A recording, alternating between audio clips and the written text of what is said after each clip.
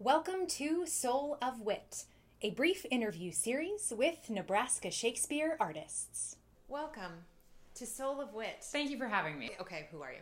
I'm Katie Becker-Cologne. What do you do? Yes, I am the Director of Education for Nebraska Shakespeare, Yes. and in Othello on Tour, I'm currently playing Iago. I'm also the road manager. So you've played 5 things before, I have. and so you're old hat. Yes. You're an expert. I would say at that's it. true. Okay, Yes. so I'm not going to explain. We're just going to jump right in. But I will Please. give you a warm-up. Okay. 5 things that we need to know about you before we listen to the rest of this interview. Okay. I am wearing pants that are very similar to Sarah's pants right now. 1. We are in my apartment, which is near the Jocelyn Castle. 2. I moved to Omaha on December 31st. 3. I am originally from Topeka, Kansas. 4. And I really love what I get to do on tour. 5. 5 things. 5 things, 5 things, 5 things, 5 things. I'm going to start with the last one. Okay. You love all the things you get on tour. Yeah. That you get to do on tour. Yeah. What do you love the most? Oh, I think seeing a student make a connection or light up because we're present is really powerful, and that happens in a million different ways. It happens when I learn a student's name and then use it when we're loading in and they're helping us move a box of boots. Yeah. It happens during post-show discussion when someone gets called on. It happens when I see a student recognize themselves on stage for the first time. There's an opportunity for it a million times a day, and it always surprises me when it happens. And I'm an easy cry, and just my soul is full every day. All of those examples are really interesting because it's the students being seen, like the remembering of a name or calling on them or having that particular connection. Yeah. I think that's interesting that they light up when that happens because that means that it's probably not happening very often for them. Yeah, and the workshop that we have that's exclusive to On Tour this year about villain, like Iago, we have these exercises where I make eye contact with every kid in the room, and I say hello to every student in the room, and they have to make eye contact with me before we move on. And every time I start it, I'm like, whoa, this is not going to work. Somebody's not going to play. And I will be damned if it does not work every single time, because just exactly what you're saying, people's desire to be seen and how nurturing that is for us as humans, it's incredible. Topeka, Kansas. Yeah. That's where you were born and raised. I was born in Wichita. Okay. I was raised in Topeka. What do you miss the most about Topeka, Kansas? My parents. Of course. Yeah, there Yes. isn't. I have a lot of nostalgia for Topeka, Kansas, and there's little pockets. There's a custard place called G's Custard, and they have a brown bread custard, which is sort of like grape nuts flavored. Holy moly! That doesn't sound very good, but you Yeah. seem really excited about it. It is. It doesn't sound very good. Bread and grape nuts. Yes, but it's sweet and it is savory, but not savory. It's very good. Okay. Come to Topeka with me. Okay. I'll take you to the G's Custard. Great. Some of my dear high school friends still live in Topeka, and so whenever I get to see them, that's awesome. But I knew when I was 17 and looking at colleges that I probably was never going to live in Topeka again after I went to college. And that, because I wanted to be a professional actor, and there aren't opportunities for that in Topeka. And so I don't miss it much, but I love my parents. So that's good. The new home is Omaha Yes. since December 31st Yes. of last year. What is your favorite thing about Omaha? There's a lot that I like about Omaha. I think that I had some reservations about moving back to the Midwest. We moved here from New Mexico, and I've been moving around since I graduated from college in Iowa. I've lived all over the country, and there was this ego part of me that was afraid that moving back to the Midwest was taking a step backward, and that's just not true. It has been, my husband Ezra and I have been welcomed in a way in the artistic community and socially that we didn't anticipate. We expected it to be more difficult, and there are I'm always looking for signs that like, yes, keep moving in this direction. Yes, keep moving in this direction. And I've gotten a lot of them. That's like the work that I'm doing or where I'm choosing to focus my energy, like the feedback is coming back to me in a positive way, whether it's because I'm looking for it or because it's actually positive, who knows? But that, feeling like I'm where I'm supposed to be, I guess, to answer your question. That's really interesting, that mentality. And I struggle with it too. And I think the Midwest just struggles with it because the coasts are glamorous. And it's where, especially in our industry, if you want to make it or be successful, like you got to go to New York, you have to go to LA, like you got to go to those like bigger cities. Yeah. And so the idea of coming back to the Midwest or going to the Midwest is a step back. And so like looking at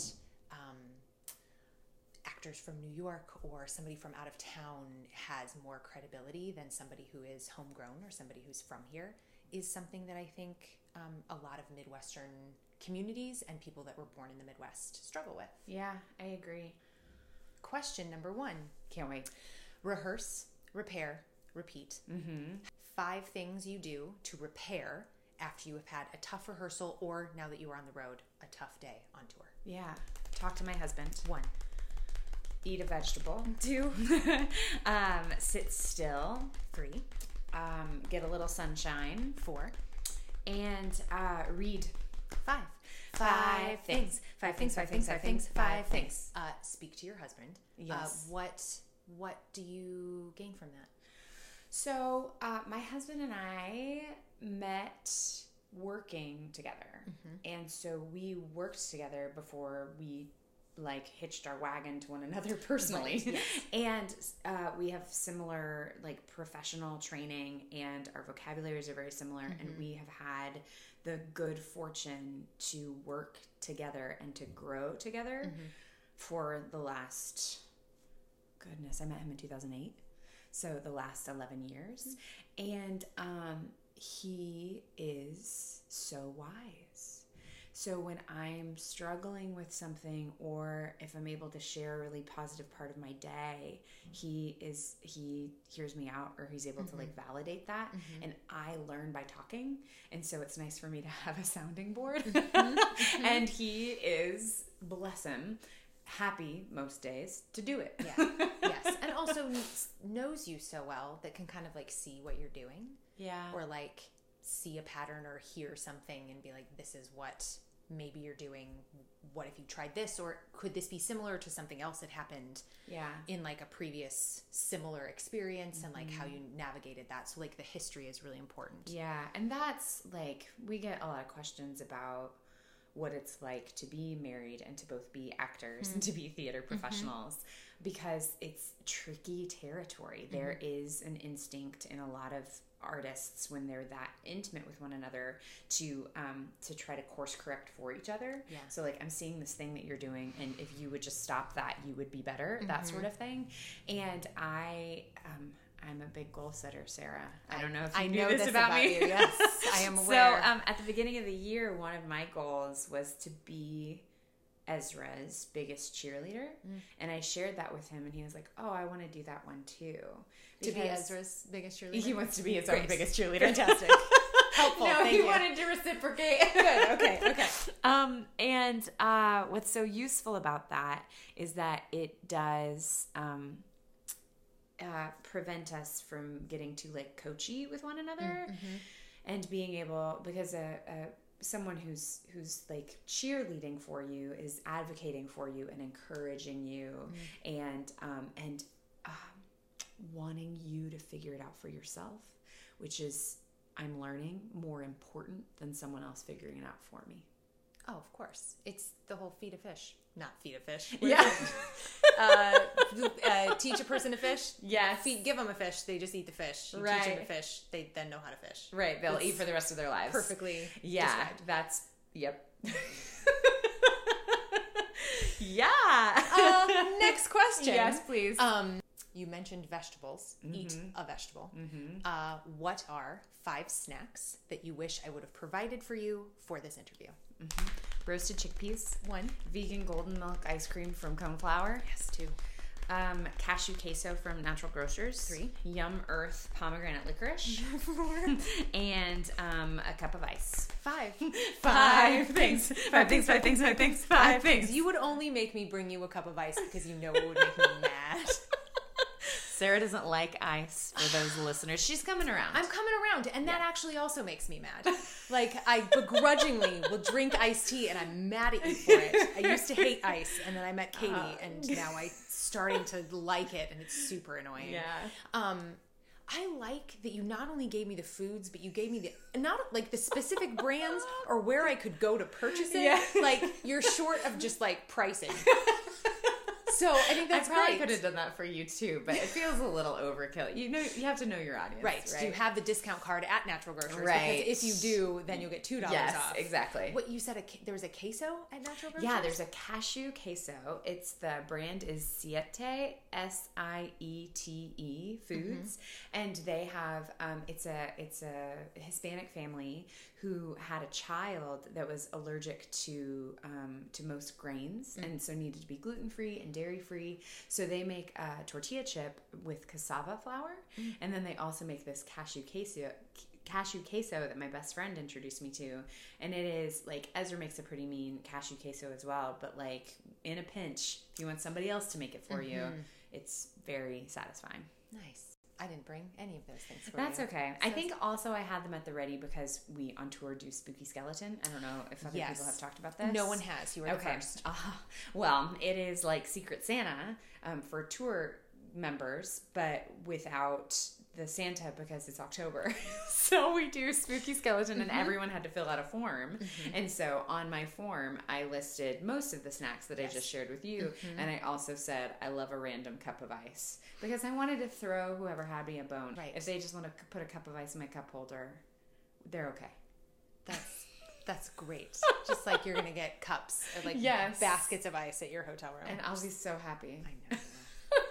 I'm surprised you don't have like an ice machine. We should invest in an ice machine for you. I'm sure that I would really like, I'm sure love there's it. like a defunct hotel and there's like just a random ice machine that needs to be given a home. Yeah, but the idea of like defunct ice makes me nervous. I know that it wouldn't be defunct ice because Right. you said defunct. Now I'm thinking about it. Right. Yeah.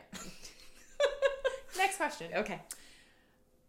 5 books, which is a biggie because you read a ton. I do. 5 books that have changed you as an artist. The Harry Potter series. 1.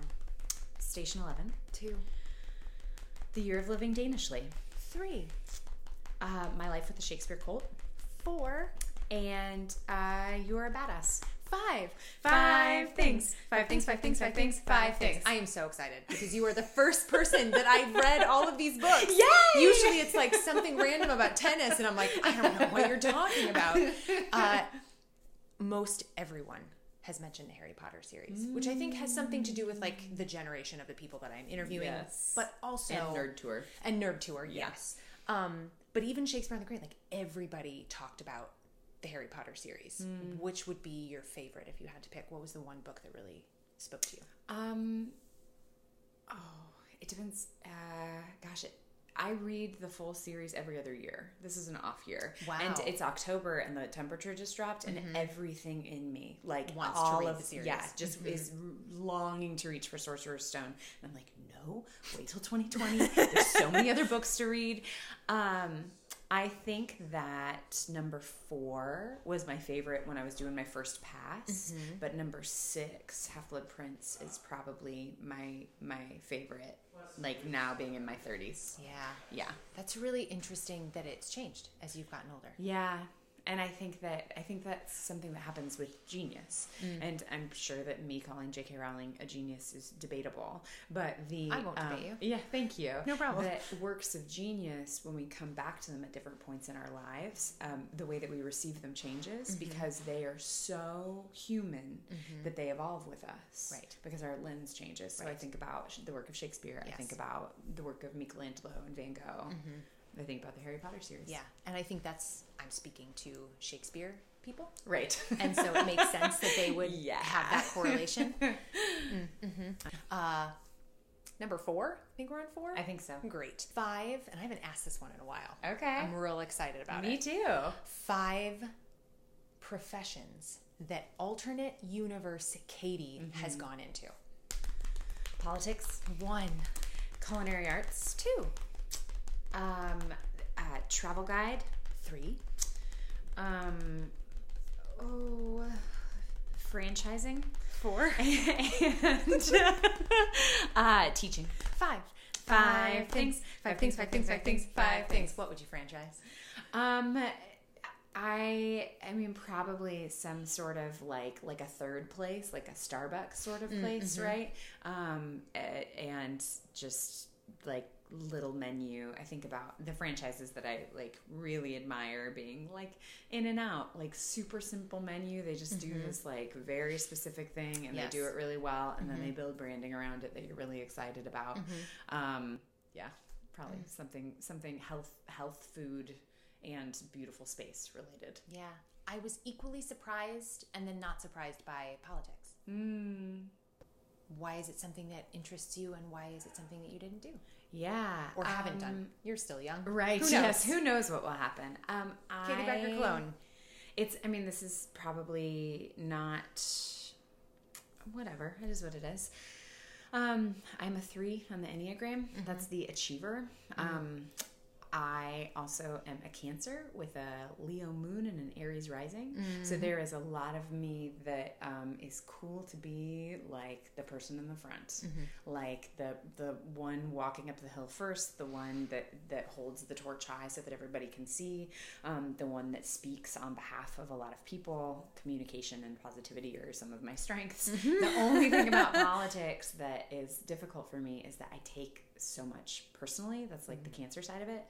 And I have found tools in my profession on how to shake that, but I think that politics would just make me like really unhappy. Yes. Because I would feel like I would be constantly defending my point, and I would start to become exhausted by that. But like in an the alternate minutia of it, like this one person doesn't, like I'm going to focus. You would Leslie Knope it. I would totally Leslie Knope it. And in an alternate universe, I then would not devote time to other things that I care about, like my marriage. Right. Right. Yeah, because I would probably be singularly focused. Yes. You did student government though, right? I totally did. Yes, I remember that. Thank you for remembering. Of course. Yes, I ran on unique platforms. I was a representative for the junior class of Hayden High School when I was in high school, and then in college I ran for student senate for 2 or 3 years. So I sat on the budget and finance committee for student senate and allocated student activities funds to different organizations. And I ran on a like I think I wrote the word provocative, and then had pictures of me like hovering over people on the ground, and like vote for me, and put them on bright pink and yellow sheets of paper, and like put them underneath everyone's door in the dorm that I was running for. And it worked? Totally worked. Yeah, I think it was just weird enough that people were like, yeah, okay. Yeah. I mean, that's how politics work. Yeah, like, my vote. Yeah, okay. Yeah. You'll do. 5 things you have learned during this journey playing Iago. That one can mother and punish at the same time. 1. That I don't have to show anyone what I'm thinking. 2. I can play Iago without becoming Iago. 3. The success of this particular iteration requires me to allow more than force. 4. 4, I think. Yes. Sorry, yes, I got no, lost. it's okay. It was so beautiful. I was like, Yes. I have no 8. Like that was great. And that gosh, the audience will do a lot of the heavy lifting for me. 5. 5 things. 5 things. 5 things. 5 things. 5 things. The audience will do a lot of heavy lifting. And you also mentioned one of your favorite books is Shakespeare Cult. Yes.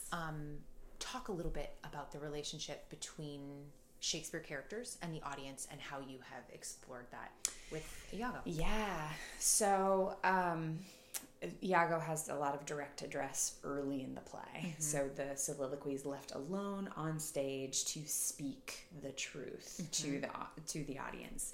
And what the audience will do is will like A plus B equals C. So like Iago has secrets. Iago tells lies or manipulates people equals Iago is a villain. And so knowing that equation exists, I don't have to worry about playing villainous. Rather, worry isn't quite the right word. I can allow that like they're going to connect those dots. And what I am going to do is try to like expose my beating heart as much as possible. And that to me feels like from my life with the Shakespeare Cult, because they're the friends of Backroom Shakespeare who did Shakespeare in breweries, continue to do Shakespeare in breweries.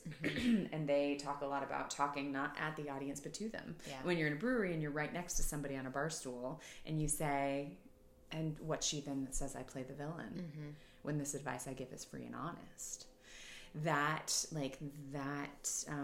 sensation, I want to be able to create that no matter how big the house is. So I experiment with that when we're on the green and we're performing for 2,500 people. Like, how many of these people can I connect with at the same time? But when we're in a high school auditorium filled with 400 students, or we're in a gymnasium and there's 30 people there, like that equation, that experiment for me is like, can I do it in all of these different venues? And the answer is yes. And how Shakespeare kind of lights up in that environment, because that was the environment he was writing for. So when we had like this last week, we had a really raucous crowd. It like almost didn't recover when Othello and Desdemona kissed. The slap was a big deal. The fights were a big deal. And I was like, this is what the groundlings would have been like. Totally. Like this would have been the indicators to Shakespeare's company that they were killing it. You don't have to let anyone know what you are thinking. Yeah, I think that tool is so that I don't feel the pressure to like indicate or show anything on my face or in my body. So like the power of being an actor and having your voice and your body at the ready is that you can follow impulses instantly, right? There isn't the filtering mechanism that happens for most humans. I can get preoccupied with making sure that people understand or that I'm communicating or that they're comfortable, and then I will start to overexert. Like I'll start to sort of like perform myself. And again, that like comes with the achiever thing, and I have to like release that. And part of that, actually, now that we're talking about it, has been, I talked to Ezra about this a lot, is not relying on feedback from the audience to tell me that I'm doing a good job. Like when I'm in a workshop, like the kids nodding their heads, if they do or if they don't, it doesn't matter, that it doesn't equal that they're receiving the information any more or less. So there can be a kid that's looking at me with dead eyes for 45 minutes and is getting just as much information as the kid who's nodding along for 45 minutes. Interesting. Do you have anything else that you would like to add during this interview? Just that you're the best. I think you're the best. Thank you. Great. That's a great way to end it. Perfect.